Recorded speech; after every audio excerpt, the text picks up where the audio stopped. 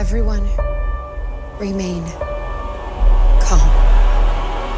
Yeah, that's how it always starts. And later there's running and screaming. Somebody talk to me! What is happening? Welcome to Jurassic World. You're listening to the Jurassic Park podcast. You want to consult here or in my bungalow? Hold on to your butts. Well, we're back. Hello, and welcome to the 129th episode of the Jurassic Park podcast. I'm your host, Brad Jost, and we are here to discuss all things Jurassic Park. In this episode, we have some details on the Iron Studios Jurassic Park model in the news section. Then we're going to be heading to Site B to discuss some of the thoughts and concerns surrounding the Jurassic World Fallen Kingdom trailer with Slash Films senior writer and podcaster Ben Pearson. He'll give us a little bit of his industry insight into the marketing and some of the concepts tied to the trailer. All right, well, that was a quick intro for once. We've got a great episode for you, so why don't we start this off with a bit of Jurassic news from around the world. 18 minutes and your company catches up on 10 years of research. Access rate program. Access new security. These pictures were taken in hospital in Costa Rica 48 hours ago. I don't want to jump to any conclusions, but look. Boy, I hate being right all the time. But today, I guarantee it. Via Jurassic Outpost, we have a few details on the 1/10 scale model for Jurassic Park, the breakout set from Iron Studios. We've been talking about this piece for a few weeks now. It was recently revealed at the Comic-Con in Brazil. This entire set is so detailed, so huge, features everything you'd want from the breakout set. Of course, the T-Rex, it's got Grant, Malcolm, Lex and Tim, it's got two explorers, it's got the ground with the track that these cars run on, footsteps in the ground, the fence, the concrete, even plants or trees. It's crazy. This thing is so insanely detailed, and now we have the prices that are available for these items. Now, in their article on the Outpost, they do mention that it is available worldwide with only distribution in the US currently undetermined. So take that as you will. But starting off here, it looks like Set A, which is the left side, featuring fence, plants, destroyed Explorer, Lex and Tim, plus a T-Rex, is looking at $1,199.99 USD. Set B, which is more the middle and the right base, the fence, more fence and plants, the Ford Explorer, Alan Grant, and Ian Malcolm. Same thing, that one is $1,199.99 USD. If you want the Ian Malcolm art scale, 1/10 scale, that is $89.99. Alan Grant is $89.99 as well. The T-Rex, I guess itself, on a custom base, is $649.99. And a Ford Explorer is same thing, 1/10 scale. Looks like that's going to be the same, $649.99. So there you have it. There's all the details. These things are incredible. Like, I'm looking at the pictures now on the Outpost, and they've even got all the detailed stuff in the back of these Ford Explorers, the maps, that container that they grab the flares from. It's incredible. So much stuff here, and decent prices. Some of those are a little bit more expensive for the full sets. If you wanted both those pieces, that's going to cost you a lot. But if you wanted just the figures themselves, it's not too bad. You could pick those up pretty easily. If you want to find out more information and see more pictures, head to the link in our show notes.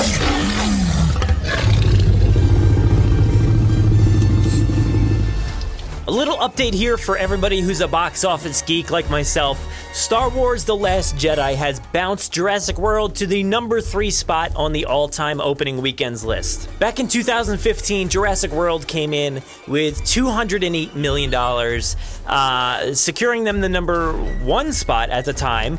Then Star Wars The Force Awakens came in, beat it by quite a bit with $247 million. And then this past weekend, Star Wars The Last Jedi came in, slotted itself in the number 2 spot with $220 million. Congratulations to Star Wars, Lucasfilm, Disney, everybody over there. And number 3 is not too bad for Jurassic World, so that's pretty awesome. And I'm super excited to see where Jurassic World Fallen Kingdom falls in here. I'm not too sure if it's going to do better than Jurassic World, but it'll be interesting to find out. If you want to take a look at those figures, head to the link in our show notes. Oh, there it is. There it is. Thank God for Site B. Site B? Yes, Site B. No force on earth or heaven could get me on that island. Site B, don't worry. I'm not making the same mistakes again. Okay, so there's another island with dinosaurs, no fences. Site B. And you want to send people in? Yes. A very few people? Yes. It's not a research expedition anymore. It's a rescue operation, and it's leaving right now. You cannot land on this island. This is Isla Sorna. Site B. Yes. We're on Isla Sorna, and we need to talk to the boat. Site B. No, the lady. Enough. Wrong frequency.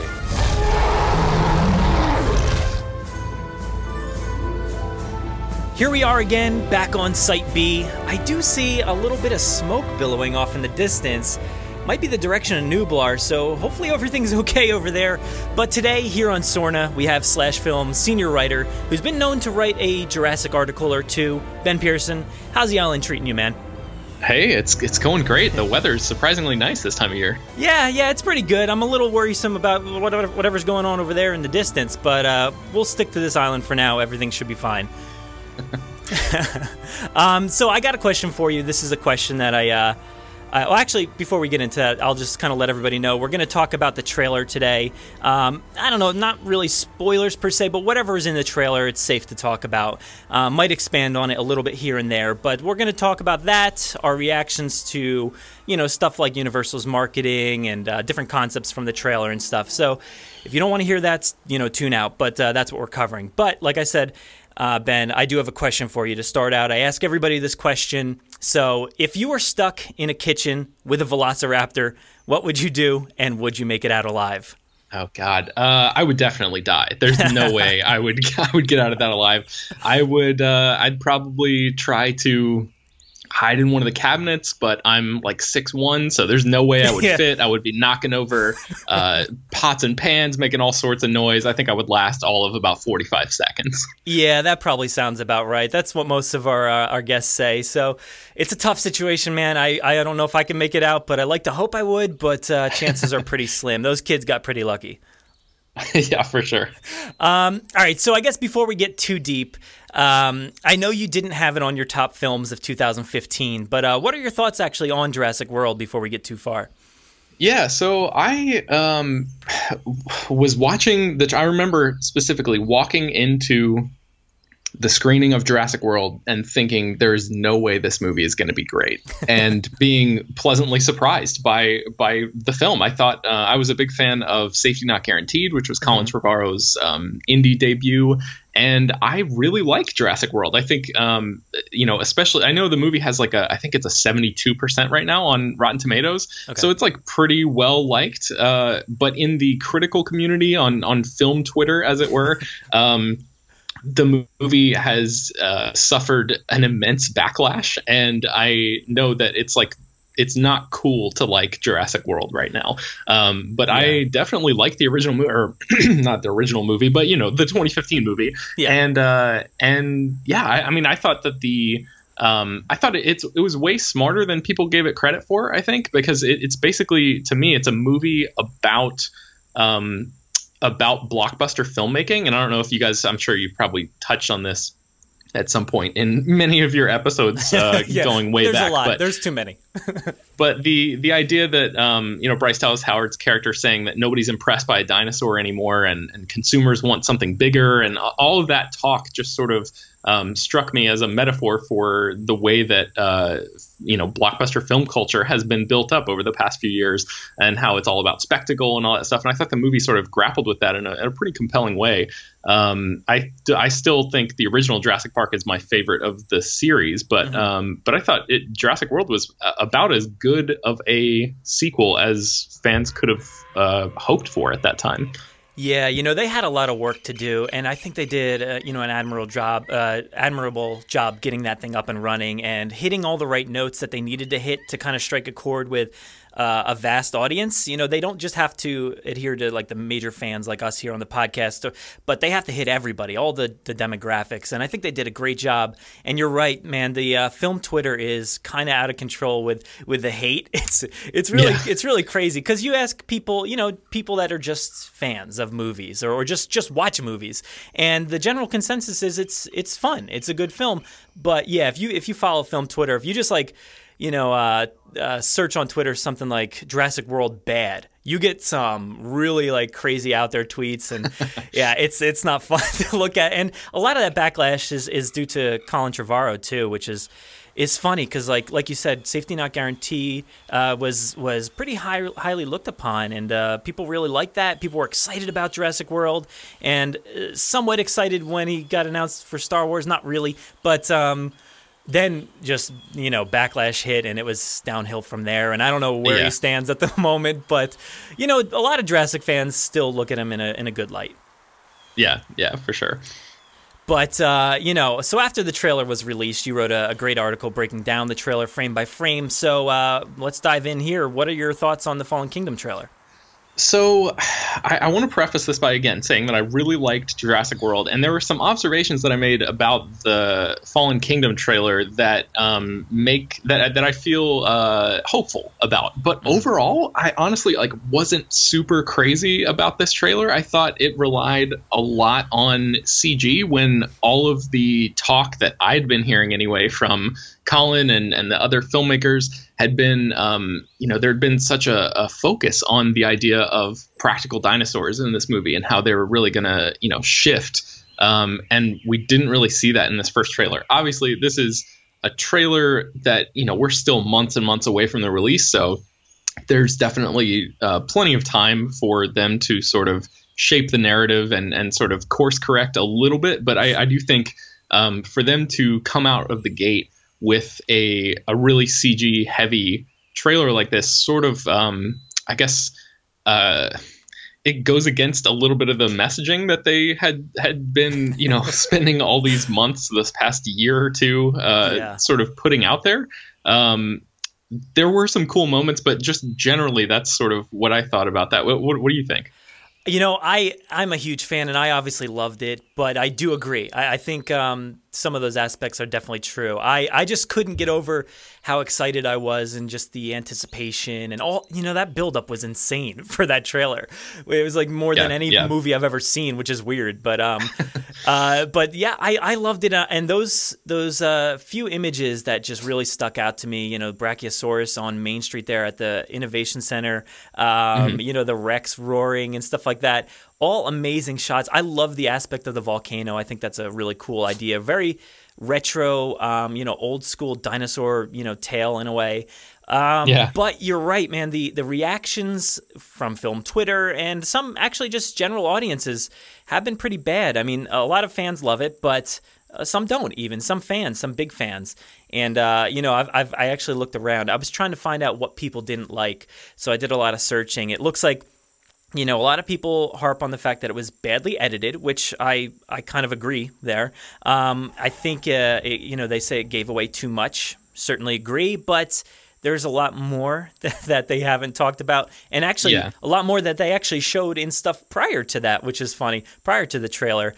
A lot of people saying dumb action movie, Michael Bay with dinosaurs. Wow, that seems a little harsh to me. Because I liked Jurassic World, and I thought it was dumb, but in the best possible way. Not a movie that insults your intelligence by any means. But kind of like a cheesy fun, a harmless kind of fun summer blockbuster action movie, which is exactly what it was intending to be. And a lot of times, people forget that to sort of judge a movie based on its, of course you have to judge a film based on what it actually is, but you also sort of have to take intentions into it a little bit too. You can't necessarily judge a movie like Jurassic World on the same sort of platform that you would something that's very clearly going for, trying to win Oscars that year. There are definitely levels that you have to sort of consider. But getting back to the Fallen Kingdom trailer a little bit, one thing that I really that I noticed in particular right off the bat was that scene with Bryce and Chris in the bar. She's wearing a Henley shirt that looked a lot like the shirts that he was wearing in Jurassic World, and I was like, oh, that's kind of a cool costume wardrobe touch, because it sort of indicates, it hints a little bit at the relationship that they had in between Jurassic World and Fallen Kingdom, which we know has sort of splintered basically because of where we pick them up at the beginning of this trailer. But I thought that was a cool little touch. She was very prim and proper and dressed in management style in Jurassic World, and in this movie she seems a lot better equipped for the job at hand. So that was a cool little detail that is not really commented upon, but is just something that I thought was sort of thrown in there for the fans a little bit. Yeah, you look, they had a lot of work to do. Like I said, they had to fix a lot of the backlash from Claire's character. She is a lot deeper of a character than people give her credit, but on the surface, you see this person and a lot of people criticize her, for what she's wearing and the shoes and all that. So they had a lot of work to do to say, look, she's different. She's not the same character. She's changed. And actually, somebody I was talking to, I think it was this guy, Carter from The Lost World is his Instagram handle.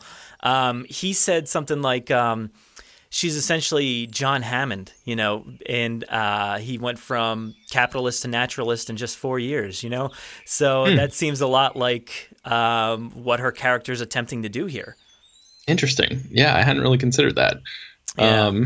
Yeah, for sure. Yeah, they're obviously in the first movie trying to reflect John Hammond a little bit because of the whole, wearing all white. That's what John Hammond was doing. And now I guess they're trying to ground her a little bit more. But so, and actually a lot of people say it's kind of doing the Force Awakens bit where it's repeating a lot of, in this case, it's repeating a lot of The Lost World. People criticize the Force Awakens because it copies I'm getting these titles all mixed up. A New Hope. It copies that a lot. But I don't think so. But this, on the surface, it definitely does.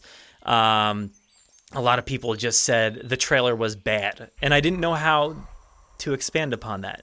People just tweeting, "Oh my God, the Jurassic World Fallen Kingdom trailer was bad." And I'm like, hey, could you give a little bit more context? I'd actually just love, I don't want to criticize them. I just want to know what is bad about it. Because there's certainly things that could be bad about it. And that editing, I don't know if you noticed that at all, but it's like, I don't know, I cannot follow a timeline in that trailer at all. Because there's volcanoes and all other stuff. I think they've said that it's supposed to be like footage that's just from the first 57 minutes of the movie, right? I think Colin tweeted that. So it seems like there's a lot of creative licensing being taken with the footage that we're seeing there, because they don't want to exactly lay it out maybe in the order that it happens. But there are some things that I was sort of questioning too, like the very end of the trailer, not to jump too far ahead, but that's exactly what I'm going to do, where, all the dinosaurs are going off the edge of the cliff and Chris Pratt's character is running behind the gyrosphere, and like the gyrosphere goes off the edge of the cliff and we don't see what happens to Pratt's character. But then earlier in the trailer, we see him open up the back of that shipping container, and Rexy is in there. And to me, that has to take place after the cliff jump moment or whatever. Yeah. So there's a lot of sort of chronology issues that I'm not entirely certain are going to appear in that order in the actual movie. But I feel like they're just trying to save that as like the big holy crap moment at the end of the trailer. Yeah. But yeah, that's sort of what I was thinking about. I think, didn't you compare it to like Mission Impossible, right? When he's in the what is it, the sandstorm? Yeah, it had a lot of that almost in like Raiders. like an inverse of Batman versus Superman, like Ben Affleck running into this massive cloud of dust, and in Mission Impossible, I think it was Ghost Protocol. It's like Ethan Hunt is getting overwhelmed by this sandstorm, and it's like that's an image that we've seen a lot, repeated in I think it might even happen to Tom Cruise again in The Mummy, if I remember right. I'm not sure. That's a safe assumption. Tom he runs. That has to be in his contract that he has to run as rigidly as possible. And I think he copied his run. At one point, he was running very silly, like down the hill, sort of like Indiana Jones. But then that other part, when he's consumed by the smoke, it's like he's straight up Tom Cruise running. Yeah, he's pumping it there for sure. But yeah, and actually I think in that behind the scenes clip, we do see the gyrosphere in the water and then somebody diving in, which I think is him. So yeah, it's safe to assume he jumps in there. But yeah, you're right. I don't get the chronology there because they're dry. They're perfectly dry in that shipping container, whatever that ship is. Mm-hmm.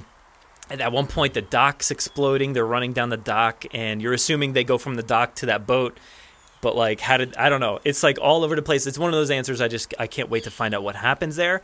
But yeah, it's people are just assuming this is it. This is the whole movie. This is the climax of the movie. It's not true, but that's what they're telling people. That's what they're showing via this trailer. Right.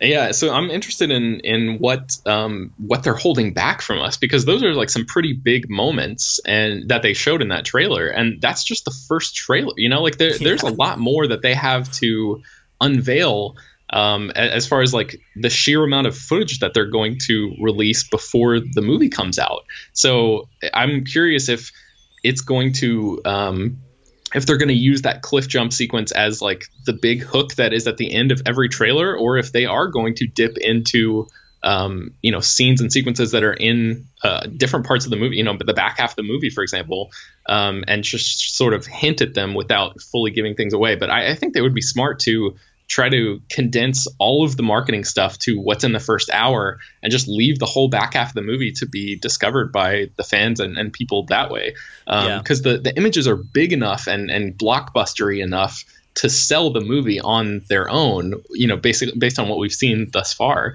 So I would love, as somebody who writes about movies for a living, but also tries to avoid watching as many trailers as possible, just because I love the experience of going into a movie pure and sort of seeing. I typically watch like the first trailer for a movie, and that's about it. Mm-hmm. I don't, consume all of the TV spots and all that stuff, 5 or 6 trailers. Like, I'm not into that, because I like watching a movie and then like sort of forgetting about what I saw in the trailer, and then experiencing it all in context. So from that standpoint, I would love it if they just sort of recycled a lot of the stuff that we've seen before, maybe added a couple moments here and there, for sort of connecting the dots between those scenes, and just, drawing the line right there. But that would be my ideal marketing campaign for them, but I'm not sure if that's what's going to happen or not. Yeah, I don't know. It's funny because like you see the trailer and you're like, wow, these are some pretty big moments that they're supposedly giving away, like the Rex just demolishing that Carnotaur and then screaming in front of the mountain as it's blowing up. Like, that's like an iconic image that you would assume you would save that for the film. So I wonder like how much of this is actually a big moment or not in the film, or maybe they'll take the Rogue One route and not even include half this stuff in the movie. I'm not really sure. Do you think they gave away too much though?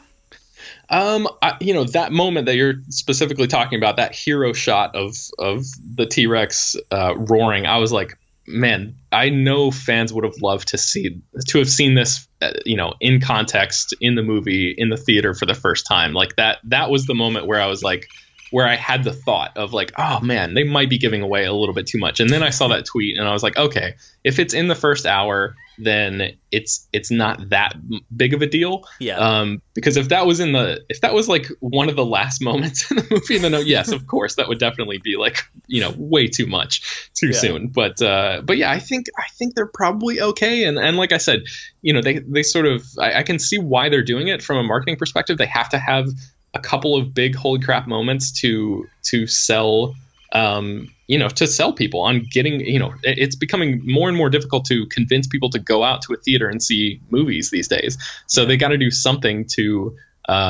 sort of generate whatever they can, and I don't blame them for showing that. So I think that's it seems like it might be too much, but I'm hoping that by the time all is said and done, we'll look back on it and be like, okay, that was fine. Yeah, I hope so, man, because it just seemed like so much, but yeah, like we keep saying, it's only the first half of the movie, which, I mean, I don't want to see the whole first half either, but at least they're saving something. But at the same time, it makes me question, like, is that a good tactic if they just stick with the first half? Because like some of these quotes here, like Michael Bay with dinosaurs, that's what it seems like. It's explosions, it's dinosaurs, it's a lot of that. And if people get the sense that that's all it is that a good tactic? I'm not really sure. Yeah, that's a good point. Man, yeah, it's a tough one. I don't envy the marketing people who are having to make these decisions, and I certainly don't envy Bayona and the people who, because a lot of times directors don't have much say over what gets released beforehand. Like special cases. I think like David Fincher had creative control over the marketing campaign for The Girl with the Dragon Tattoo a few years ago.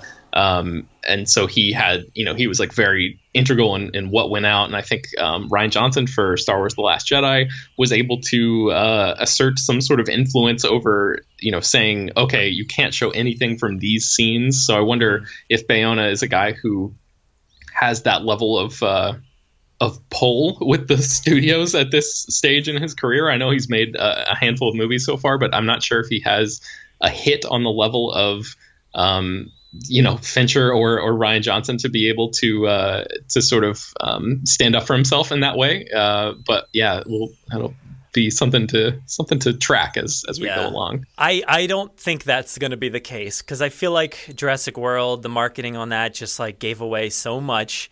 A lot of the dinosaurs were shown right away, and you knew a ton, I feel like, about that movie going in. I feel like they're going to, they got it right. Apparently last time they did all the right moves, to make that one of the biggest movies of all time, crazily. I mean, nobody expected that. So I don't know. Do you feel like, even after all the backlash of Colin Trevorrow and Claire's character and film Twitter, do you feel like it's going to have the same impact this time around? I'm not so sure. I don't know if it'll make this. I don't think it'll make the same amount of money, but I do think it'll be surprising how much money it ends up making, because I think, film Twitter, it's easy to sort of get sucked into all that. But like, I don't remember what the actual numbers are, but the overall number of Twitter users is like super small in compared to like Facebook or any of the other social network, the major social networks. So it's easy to sort of get sucked into this echo chamber where you're hearing, the same, let's call it 50 people, espouse the same theories over and over again. So you sort of feel like, oh, that's what the critical consensus on this is, or that's what the cultural consensus on this is. But that's really not the case. It's just it's a very small vocal amount of people. And so I think with Jurassic World having made as much money as it did, it proved that there was definitely an interest from general audiences in seeing a huge, big scale Jurassic action movie again. And so I think it's sort of their movie to screw up at this point. I don't know if it will make the same amount that Jurassic World did, just because the curiosity factor has sort of been removed, because, a big part of that movie's success, I think, was, we haven't seen a Jurassic Park movie in a long time. This is like a whole new kind of thing. The nostalgia was like a big deal on that movie. So, and this is only 2 years later, so there hasn't been enough time to sort of drive that aspect, that component back up in audiences. So I wonder if families are going to get together and go out and see the sequel in the same way that they did with Jurassic World. Yeah, that's a good point with the families. I don't know, if it's just going to be action and chaos, maybe they might not show up. But I mean, that you got to expect something like that with a Jurassic movie, right? So let's continue with the marketing tactics, because I thought it was interesting. Like, I mean, we were all blown away with how crazy Universal handled it this time around. I mean, they've for sure never given so much love to a movie, I feel like. Maybe even movies in general, but we started off with like this initial teaser that leaked early, and it confused everybody. Everybody thought this stuff was going to, show up a week early. Right. But then it actually came out, Sunday Night Football. Then periodically throughout the week, we had like all these short teasers. We saw, they were like shining like the bat signal on buildings across the world. It was like crazy. And then we had that behind the scenes video, which came before the trailer for some reason. I'm not sure. But and then we had the trailer. So what do you think? Do you agree with the tactic of like overloading everybody all at once, or do you think that was a smart move or no? Man, it did seem like a lot. And I remember I mentioned Star Wars a minute ago. I think they did something similar where they released a behind the scenes featurette, but it was sort of in place of a trailer, if I remember right, for The Force Awakens. And I think they've probably done it for The Last Jedi as well, where that's like a part of their long-term marketing technique. And like all these featurettes, I was just like doing a search on the back end, the archives of slashfilm.com and looking for featurettes because I was wondering about that. And it seems like, I'm looking right now and there's like Baby Driver, Dunkirk, Valerian. All these movies have featurettes, but they tend to be released around the release of the movie itself, not around the release of a trailer. Mm-hmm. So, it's generally those are used to sort of, get people over the hump or like, enhance somebody's understanding of a movie right around the time when they can actually buy tickets to it. But dropping a featurette like that, a behind the scenes video, and then the trailer in a couple days of each other, it was like 1 or 2 days. Seems like it might have been a little bit of overkill, especially with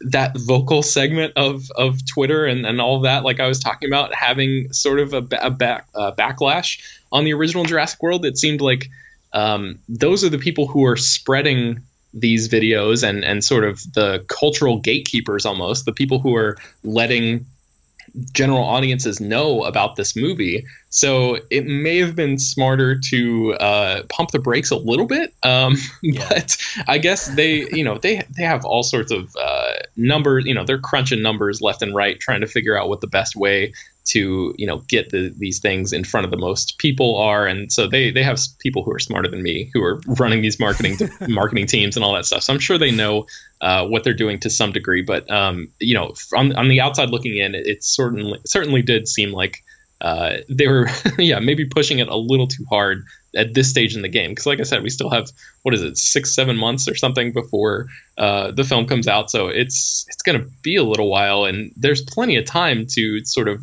create a sustained sense of interest. But it seemed like they're sort of blowing it all right now. And then, who knows what they're going to do for the second trailer release. I know. Yeah, I have no idea what they have planned at all. I mean, I never would have expected so much promotion in 1 week.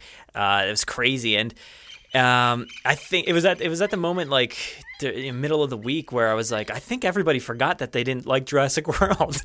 All of a sudden I'm like, wow, people really love this. Then the trailer hit, it backed off a little bit, but showing that behind the scenes before the trailer, I feel like everybody in this community was at least like, oh, I guess I don't even need to see a trailer anymore. That was good there enough. Was so much footage in there too. It was surprising how much, because a lot of times they just do quick little things where it's like fun with the actors where, they're in between takes, but they sort of like went out of their way to highlight a lot of action and even some lines that didn't show up in the real trailer, which I was surprised about.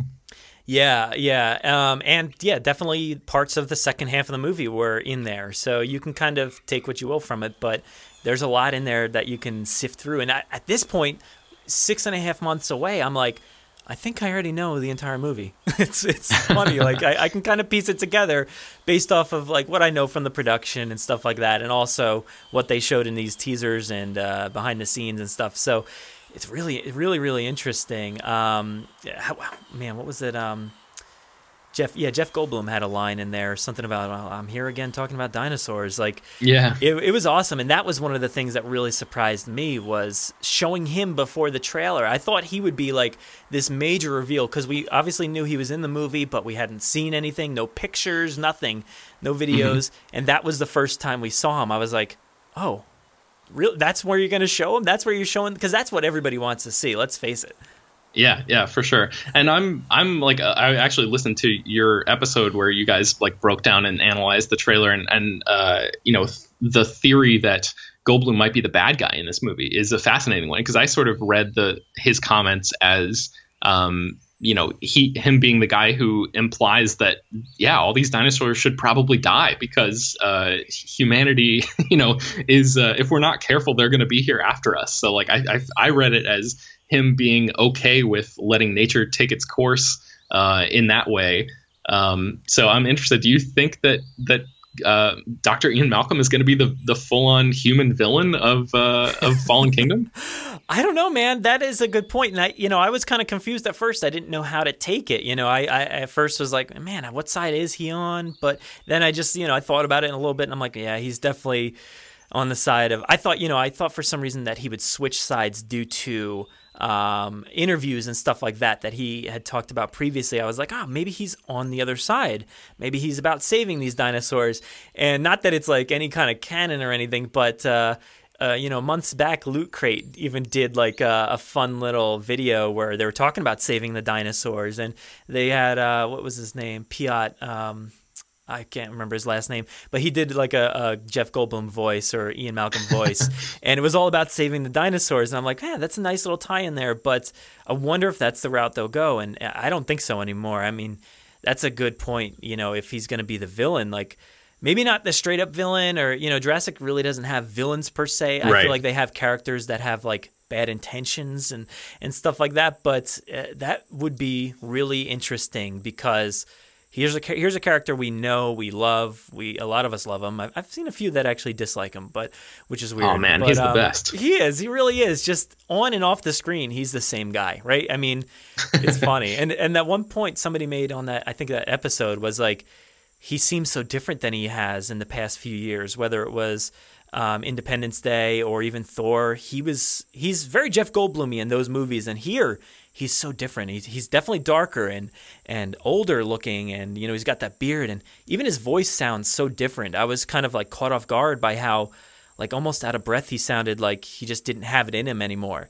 He's he's definitely a guy who's seen a lot, who's sort of been worn down, and you get the sense that he's been having these conversations, for the past 20 years or whatever, and he's just sort of he's like done with it. But yeah, the idea that he's like all dressed in black and all that, and yeah, the idea of like him being a villain, I only mean that insofar as maybe he's his mentality is the opposite of Claire's mentality of like saving the dinosaurs, and like who knows, maybe there could be a situation where this happens obviously in the first hour of the movie, and then maybe he meets up with Claire, maybe he finds out about the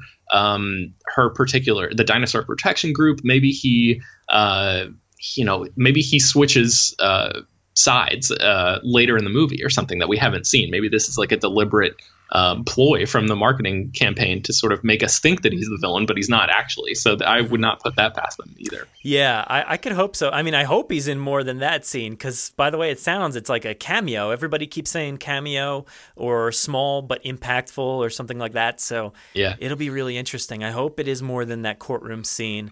But I'm going to cherish anything I can get from him, because every movie he's in, I'm like, I just need to see it because of him. Like, he's incredible. Yeah. But yeah, that would be like a crazy dilemma if he was just like even an opposition in any sort. I don't know how I would feel about that. And I think it's fair to say that he's kind of always been the opposition, not necessarily too bad or anything, but he's always been opposed to every idea, but he always gets himself involved somehow. But yeah, let's dive into some of those concepts, because there was a lot of stuff in that trailer or even the behind the scenes stuff that was revealed, and different things, articles throughout the week. We did learn about that dinosaur protection group that Claire has founded. So she's taken an initiative here. She's somebody who didn't necessarily care before. She barely knew the names of dinosaurs. It seemed like she didn't care about like anything. It seemed like in the first movie.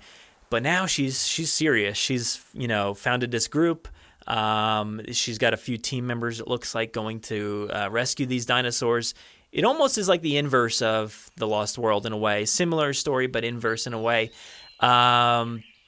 And I guess we did kind of see that protection group play out in the trailer a little bit with all that crew. She looks like she got some military people, or at least maybe InGen, soldiers. I don't really know. They looked very similar to those InGen soldiers from the last movie.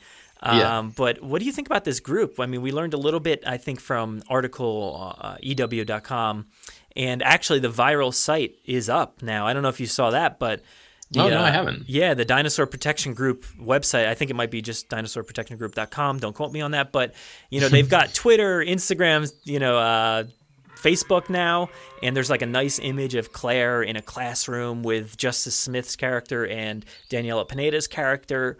So there's that. And yeah, the website, you can sign up, put your name and email, and I guess, at some point they'll contact you with some way to help save these dinosaurs.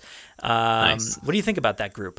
So I think thematically it makes sense for Claire to undergo that transformation, because I think the moment in Jurassic World where I forget what species of dinosaur, you'll probably know off the top of your head, but where it's like the moment in Jurassic World where she and Chris Pratt's character come across the practical effect, the like dying Apatosaurus. Yes. Yeah. So that moment seemed to have a big impact on her, and that was like a turning point for her character. So I can see how this, her starting this group and sort of wanting to protect these creatures is the logical extension of that character turn that we saw in that movie, right? But but I'm so from a thematic level, I think it makes sense. From a practical level, I'm not really sold on it. And I don't know if you've seen this going around, making the rounds, but I think it was Screen Crush's Matt Singer that said, after the Jurassic World 2 synopsis started going around, why would you care about saving these dinosaurs if you could just make more dinosaurs? So like the idea of this movie being this sort of animal rights allegory, it doesn't have the same impact when you can just recreate the animals that you're trying to protect. There's like a little bit of a disconnect there, I think, in like the reality of what they're trying to do, and then thematically and from a character standpoint, what they're trying to do with Claire's character there. But I think there's potential for it to be okay. Sometimes, as long as the movie is fun and paced well and makes sense in context with itself, sometimes you can forgive stuff like that and relegate those sorts of comments to just being like nitpicks after the fact, and it doesn't really bother you when you're watching the actual movie. So personally, that's what I'm hoping happens here, because I want to really like this movie. I just I still need a little bit of convincing based on the trailer that I've seen so far. Yeah, in the beginning, she tries to con Chris, or Owen, I guess, if you want to call him that, tries to con him to the island by, using Blue as a tactic, and she seems like such a different person, like we were talking about through the outfit, through this whole protection group. I'm really interested to see what Justice Smith and Daniela Pineda do. But yeah, I mean, should these dinosaurs be saved? It is like a really great question. And you're right, that scene where they come across the dying Apatosaurus, that is the complete 180 scene for her, because now she sees them as real animals. Before, they were probably just genetic creations to her or something, she didn't really care about. But now they're real animals. And I think that's where that logic comes in. And, after Malcolm's been in this situation and he doesn't care. So I could see him being opposed, to saving dinosaurs and what it entails if we just let them roam free and the world becomes a different place after that. But in terms of her, after seeing that and making the eye contact with that dinosaur, she now sees them as animals. And, it got me thinking, like, if there's, a zoo on the edge of a volcano in some country or some place, like, I think, you would try to save those animals first, right? You wouldn't just let this volcano erupt and, kill all the animals. That would be inhumane, right? I would feel like. Right, yeah. But I think there's that, and I think the idea of there being a zoo where the animals that are in there are extinct or hard to come by, or rare animals in any way, tigers, and where there's only a limited number of them left on the planet is the difference. Because when you have the technology to just be able to create more of them instantly, then that's where it comes, because you're not really the idea of losing them doesn't really have the same impact as it would if you're losing a bald eagle, where like you can't really use that same technology in the same way to recreate those creatures. But I don't know. I mean, that's like one of the complaints that I've seen going around about that movie. And like I said, it doesn't really bother me that much. But I mean, I guess sort of on that same topic, though, that's one of the things that I was surprised that wasn't in the Fallen Kingdom trailer was the idea of hybrids and genetic recreations and all that stuff that I thought was going to be the centerpiece of this movie. They didn't even touch on it at all in that first trailer. What do you think about that? Well, yeah, I think they're just saving something. I think that's what it comes down to. But that is very true, and I think it just boils down to them not wanting to maybe spoil the second half, I guess. Because I think those things will be there.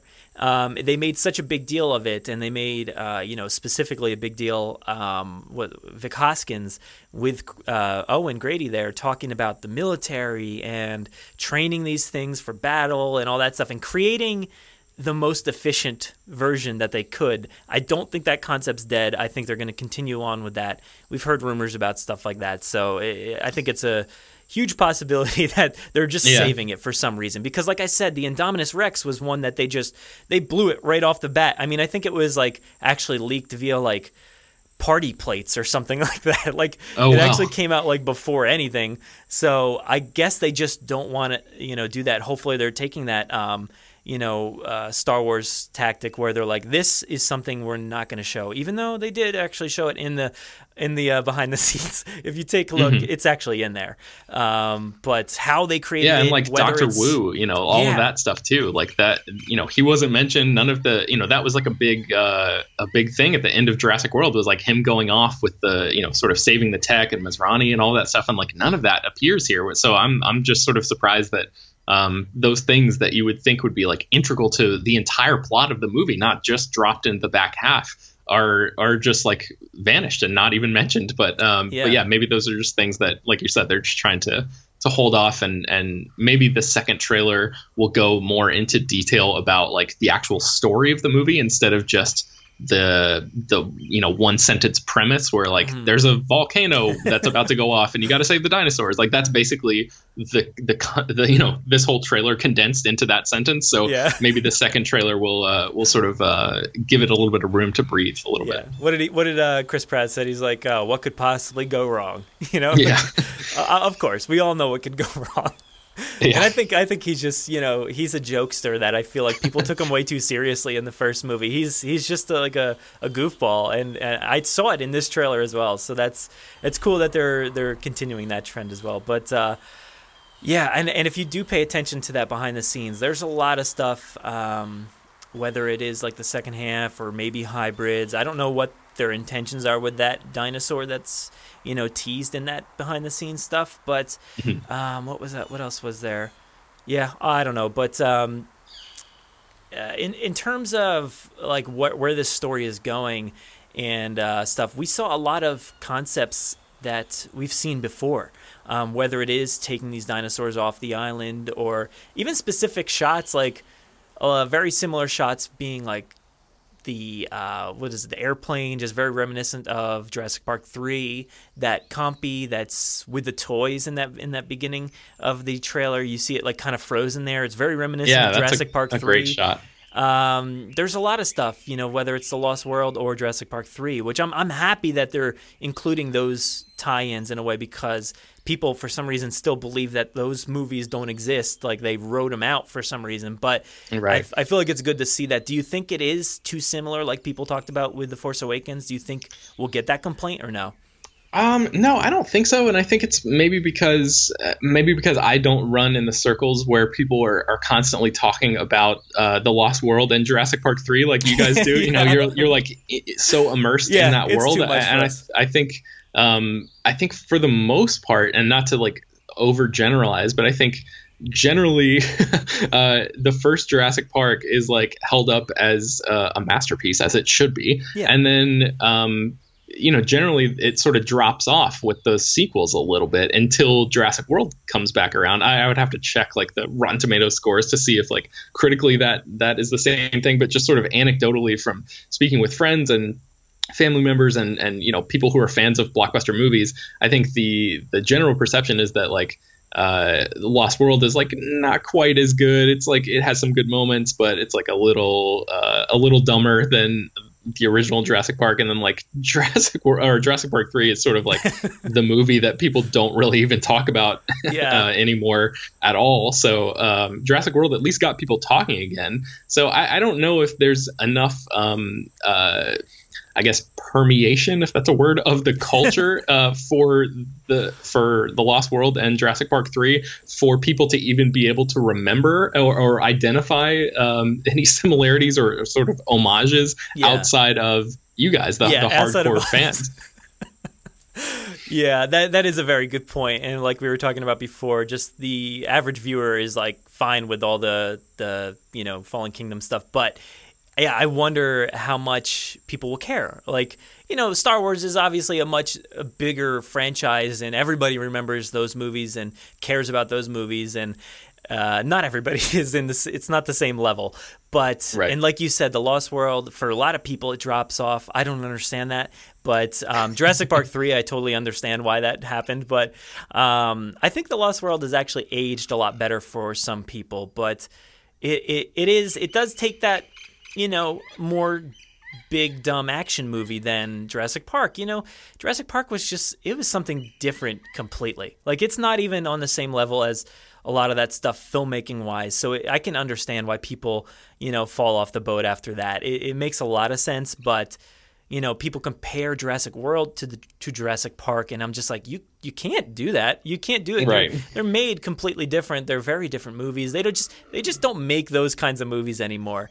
It's funny that people still compare like that, but we do a lot of protecting of the franchise in our circles. So we try to we try to make people like act better towards some of these other movies. Jurassic Park 3 is understandable. I've come to appreciate it a lot more after Jurassic World. I think there's a lot of good stuff that ties in there that people just didn't realize before, and maybe they did that on purpose. Maybe they tied some things together on purpose, or maybe not. Maybe it was just all coincidence. Well, that's interesting. I haven't watched it since seeing Jurassic World, so I'll have to go back and check that out again and see sort of how it works in the overall flow of things. But yeah, if you retcon a lot of things in your own mind, you can see hints of them maybe like starting the whole hybrid dinosaur thing. I think a lot of people compare the Spinosaurus to its real life counterpart, which is very different animal. It's not the same thing at all.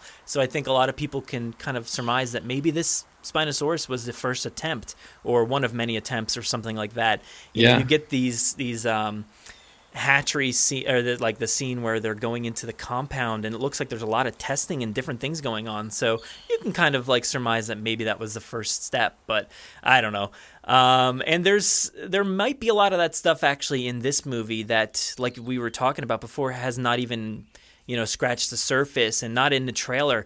Actually, from the synopsis of the movie, which was just found online after the fact, I want to read this part right here and see what you think about this. It says, arriving on the unstable island as lava begins raining down, their expedition uncovers a conspiracy that could return our entire planet to a perilous order not seen since prehistoric times. So yeah, we didn't see anything like that in the trailer. Do you have any theories on like what that conspiracy could be to take us back to the prehistoric times? Well, I wonder if it has to do with Wu and the genetic, that aspect of things. And I'm wondering if because you guys are so like into, you're on the ground, boots on the ground on this franchise all the time. I'm sort of like spread across a million different franchises as I'm writing and stuff. So I like try to do my deep dives where I can. But I'm wondering if you think that this means that the dinosaurs are coming back to like mainland America or like North America or somewhere that's an inhabited place that's not just another island. Do you think that that's what they're sort of hinting at, is that like if the dinosaurs, make their way to a big continent like that and then eventually take over, that could be that sort of end game that they're hinting at there? Or do you think it's going to be a little bit more contained than that? I mean, talking about the Lost World, like the San Diego sequence, like, do you think we're in for a repeat of that kind of thing with this film? I think so. I honestly do. I think, like we talked about before with the behind the scenes featurette, if you pay attention there's a lot of stuff. Like the first shot actually of that featurette is like a very forested mountain with a mansion on it. And I think that's going to play a big role in the second half of the film. And at one point you actually see Chris Pratt and the little girl that they showcased in that featurette dangling off, the mansion, it looks like. So there's a lot of that. You see Blue's head. Like they have this, the head that they use for photography to like kind of adjust the lighting and stuff like that. They have that on steps that are very, I don't know, granite or something. It looks like the steps of a mansion. So and obviously there's that scene in the featurette where they're in that museum area, wherever that is, and there's a dude like dying on the ground that gets pulled away like very horror movie style. Yeah. So I think it's guaranteed that somehow. But you think that mansion is on is like, in North America somewhere and not on a secluded island? I don't know where it could be. I'm going to assume it's going to be in London somewhere because of a lot of the production took place out there, and in I think it was, where did it? Some article I read, I think it was on Independent. They mentioned that what's his name? I'm blanking on his name. The guy from Babe, he's in this movie. Oh, James Cromwell. Yeah, James Cromwell. He's a friend of John Hammond's that they formed all this stuff together, and I think he's probably going to be, his home base is going to be in London somewhere, I would assume, or something like that. European country for sure. Okay, cool. So we'll have to see. I think that's where that's going to go, and I don't think it's going to be on the level of The Lost World where it's like rampaging. I think it's going to be much more intimate, and they've talked about how this movie goes from like, it kind of like, I guess you would say like a triangle. It kind of goes up and then back down again, and it's got a more intimate ending than you'd expect, I think. So I think it's all going to take place there, but whether how many dinosaurs go free or go anywhere, you might have to look at the list of actors on IMDb and just take a look. It's obviously not the most accurate thing in the world, but look at some of those titles that they have there. Very interesting tidbits you can surmise from that. Nice. But yeah, I think that's where it's going to go. And whatever this conspiracy is, I'm not too sure. I wonder if it has something to do with the volcano itself, because we're all wondering why they built a theme park on a volcano, like an island that's, gonna erupt at any moment. We're all wondering that, but I've got this theory that I don't know, somebody I did some research on geothermic power because that's how they run this island, right? So I think maybe they were messing with that somehow, but that doesn't really explain the taking our entire planet to a perilous order not seen since prehistoric times. I don't know. But yeah, I think that sentence must mean that like the dinosaurs get out of control somehow. They escape, and the theory is that they could take over eventually and sort of return us back to the old era. Now, is that okay to you after the Planet of the Apes series? Like, because it would be so similar, right? I would be okay with that. Yeah, I would love that as a third movie. If that's how Fallen Kingdom ends, with almost like, I know we've mentioned Star Wars a bunch, but almost like an Empire Strikes Back, like a cliffhanger sort of down, like a dark ending where hope is there, but it's far from a sure thing for our heroes, and like dinosaurs are running rampant, and like the whole third movie is them having to deal with the consequences of that, and like maybe try to round some up or hunt some down, or just learn to live and coexist with them, if that's even possible in some way. Like, I feel like there's a lot there that they could do I mean, obviously that's jumping way ahead because we barely know, we've only seen the first trailer for this movie, but yeah, I think there's a lot of potential there if they were to go in that direction. Yeah, and I think it all falls on Ian Malcolm, really. Like, look, his line in the first movie, boy, do I hate being right all the time. It's happened, and he's been right every single time. And if he's the one in this courtroom or wherever he is, if he's saying, like, we got to be careful with how this turns out because they might be here after us, I think he's going to be right. I think that's what it comes down to. He's going to be right again. And it's and ultimately that would sort of validate the thematic message of the very first movie. Like we tampered with something that we shouldn't have as a species, and now we're going to pay the price for it. I mean, I realize it's like a bleak ending, especially for a franchise that's so mainstream. Yeah. But like if the third movie ended that way, I would kind of be thrilled with like the dinosaurs taking over and like ascending to the top of the food chain again, and humanity being scattered to the winds and all of that. Like, it sounds bleak, but I think I would love what that says about the messaging there and the lessons that we need to learn. And these lessons,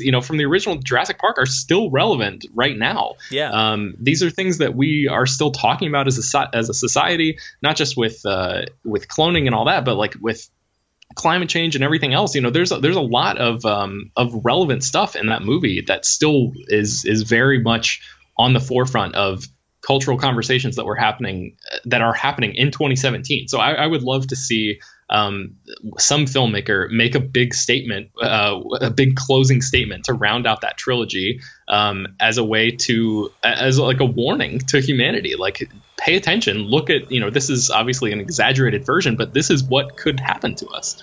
Yeah. Well, dude, this has been an absolute blast. I really enjoyed having you on the show here, but come on, look, that smoke is traveling really fast, and it is starting to get a little dark over here, so why don't we head out? But before we do, why don't you just let everybody know where they can find you? Sure, yeah. I'm on Twitter at Ben Pears. I'm writing every day at slashfilm.com, and you can hear me on the Slash Film Daily podcast, which is on iTunes, Overcast, all the popular podcast apps.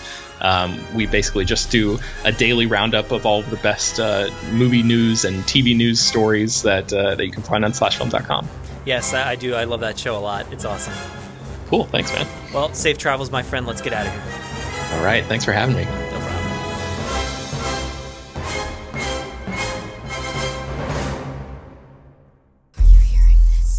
Make sure to visit JurassicParkPodcast.com to find all our past episodes, brand new news articles, information on how to contact us, and much more.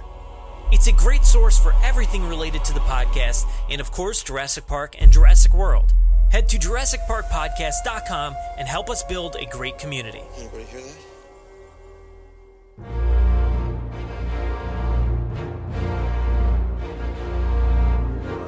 Thanks for listening to the 129th episode of the Jurassic Park podcast. Of course, a big thanks to Ben for joining me here today to discuss the trailer that I swear we won't be talking about this for the next 6 months. I swear. We do have a ton of great content lined up for the new year, I promise. But today, I think we covered some of the most interesting points that people have been discussing online about the trailer. Now, don't miss Ben on slashfilm.com, writing articles, and on the podcast, Slashfilm Daily.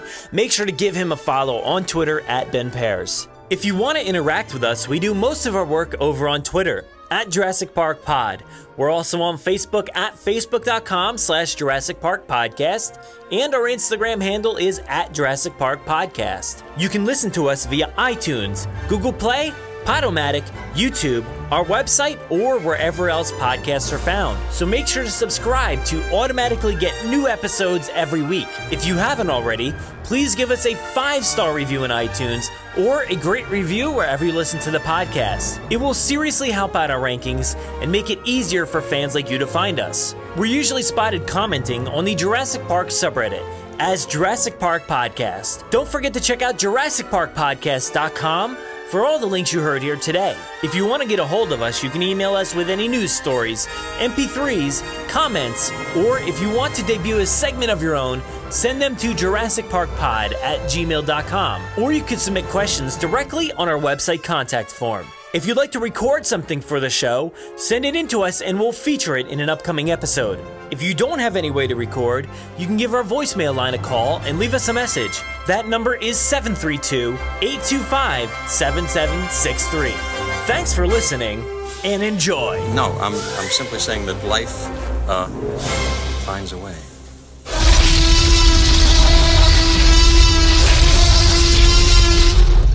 5 minutes. Drop what you're doing and leave now.